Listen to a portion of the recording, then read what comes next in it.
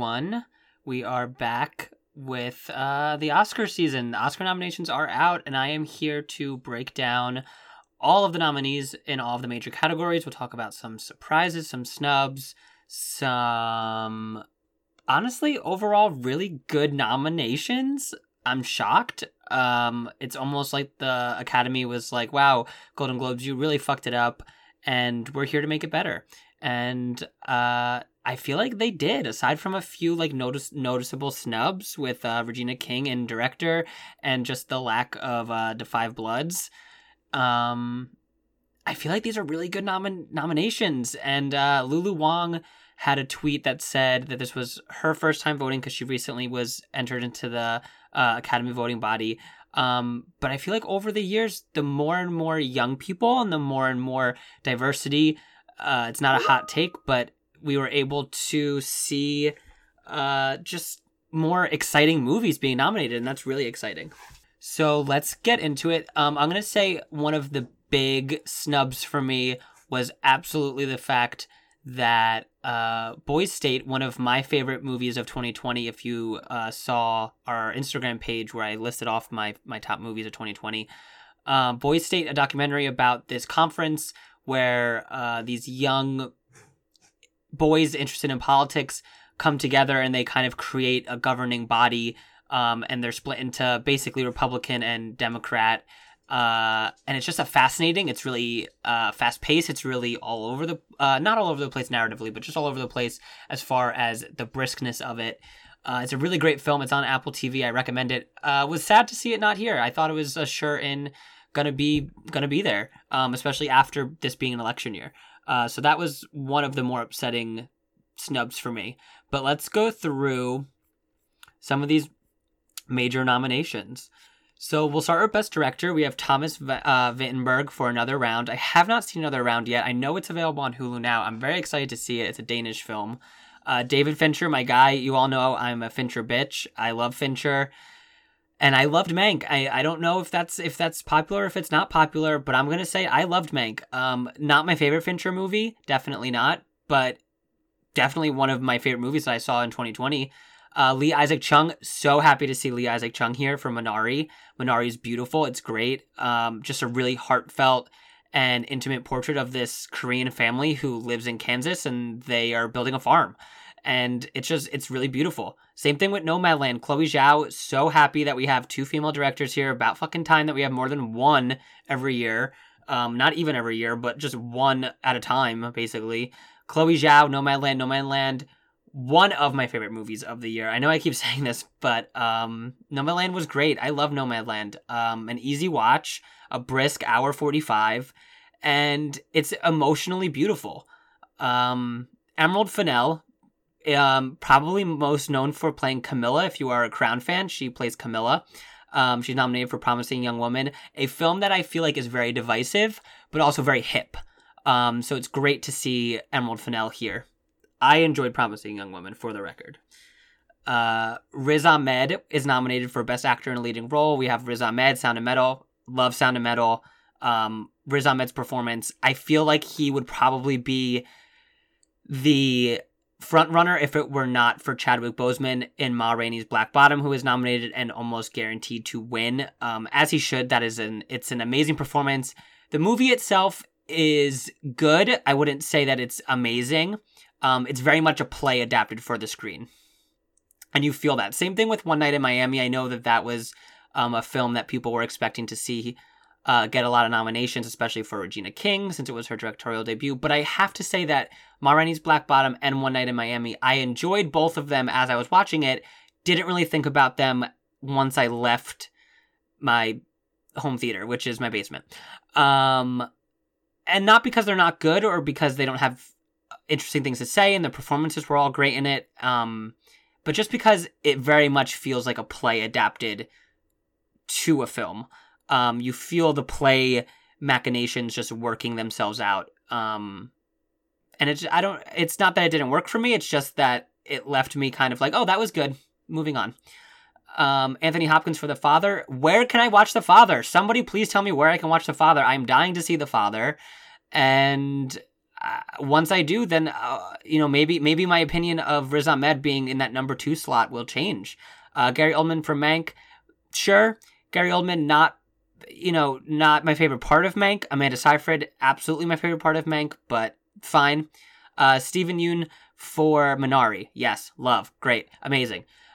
His role in Minari is just one of the most lived-in performances that I've seen. Best Actress in a Leading Role, you got Viola Davis for Ma Rainey, great.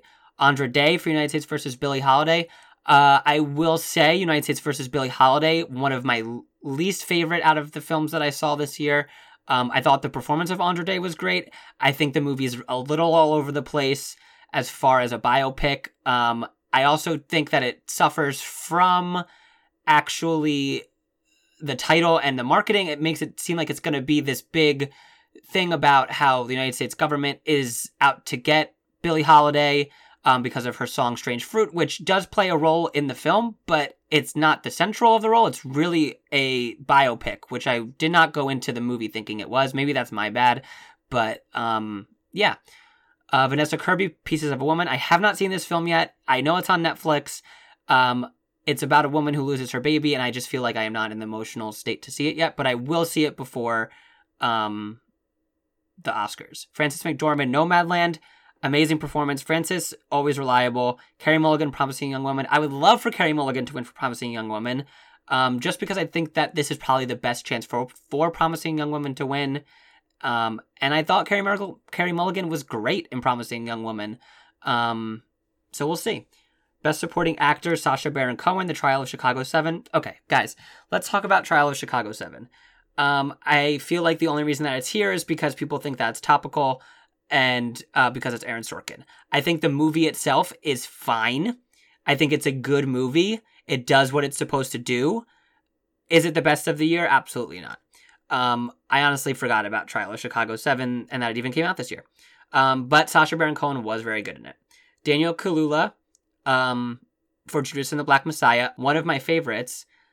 And I think that he's absolutely going to win. Moving on to Leslie Odom Jr., One Night in Miami.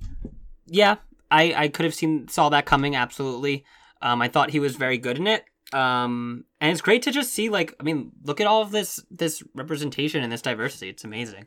Again, why I think that this year's nominees, much like last year's, are some of the best. Paul Raci, or Raki for Sound of Metal. So happy that he's in. His performance, I wish that he was higher on people's lists.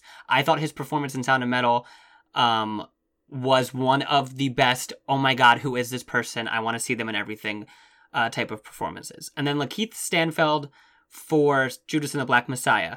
I still think Daniel's going to win, but I'm so happy to see Lakeith here. I loved him in Judas and the Black Messiah. Okay. Best Actress in a Supporting Role, you have Maria Bakalova for Borat's subsequent movie film. Guys, I really don't want to watch Borat 2, but I guess I have to watch Borat 2. What the fuck? Why do I have to watch Borat 2? That's all I have to say about that. Glenn Close, Hillbilly Elegy. Again, don't want to watch Hillbilly Elegy. I guess I have to watch Hillbilly Elegy. What the fuck? Happy for Olivia Colman for The Father, but I've heard nothing about her in this movie. It's always just been Anthony Hopkins, so I'm confused. But happy for Olivia Colman to be at another award show. Love that. Remember early on, Amanda Seyfried was the front runner to win Best Supporting Actress Oscar for Mank. One of my favorite performances of the year, her Marion Davies, I could watch forever. Spin her off into her own film. And I really want her to win, but I just don't know. I feel like she's fallen so far in the rankings of being actually the winner, and that's sad to me.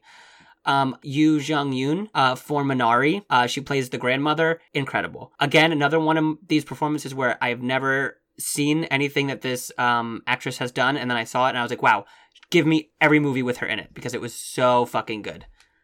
Okay, and then just quickly rounding out, we have Best Picture, and these are great Best Picture nominees, I'm going to say. The Father, Judas and the Black Messiah, Mank, Minari, Nomadland, Promising Young Woman, Sound of Metal, and The Trial of Chicago 7. The only movie I have not seen, like I said, is The Father, because I cannot find it anywhere. Where can I find it? Again, someone please tell me. Do think that Nomadland has a little bit of an edge here, but I don't know. I could definitely see a promising young woman moment, just because it is a little bit divisive, and it is a little bit more hip, and it is a little bit more in your face and colorful and exciting and poppy. Also could see a Minari situation where it sneaks up from behind. I think these are all really, really great nominations. Almost all of these made my list of my favorite movies of the year. So excited to see all of these nominees. And I'm just excited, guys, that we are finally getting the Oscars after it was postponed literally months. It was supposed to be in February. Now it's going to be in April. Steven Soderbergh is like producing the telecast, which is crazy. It's going to take place half at the Dolby Theater, half at Union Station, so that kind of like a Grammy situation, people can be in attendance and like still maintain social distancing. I just think it's really exciting that we're finally going to get an Oscars ceremony. We're finally going to get the big awards ceremony. And it's even crazier because it's when this Oscar ceremony is ending, it's basically we have only a couple months off until we're going to be talking about the next awards cycle. Everything is just crazy, but I'm excited. I'm excited to see where this goes and who wins. I feel like it could really be anyone's game in Best Picture, and that's really exciting. Also exciting, like I said, is just these nominees in general. Really great nominees. Very happy with everything. Was not disappointed, honestly, with any of the nominees or any things I thought should have been there and then were left out. But yeah, that's all I have for right now. Make sure you check out our full episode coming on Friday. We are continuing our month of scam movies and scammer movies, and it's a really exciting one. It's one that you probably know, one that you maybe have seen. And I think it's a good episode. It's a lot of fun. So make sure you check that out. And as always, rate, subscribe, review, and follow along as we have, I think it's like 38 days or something until the Oscars. And yeah, cheers.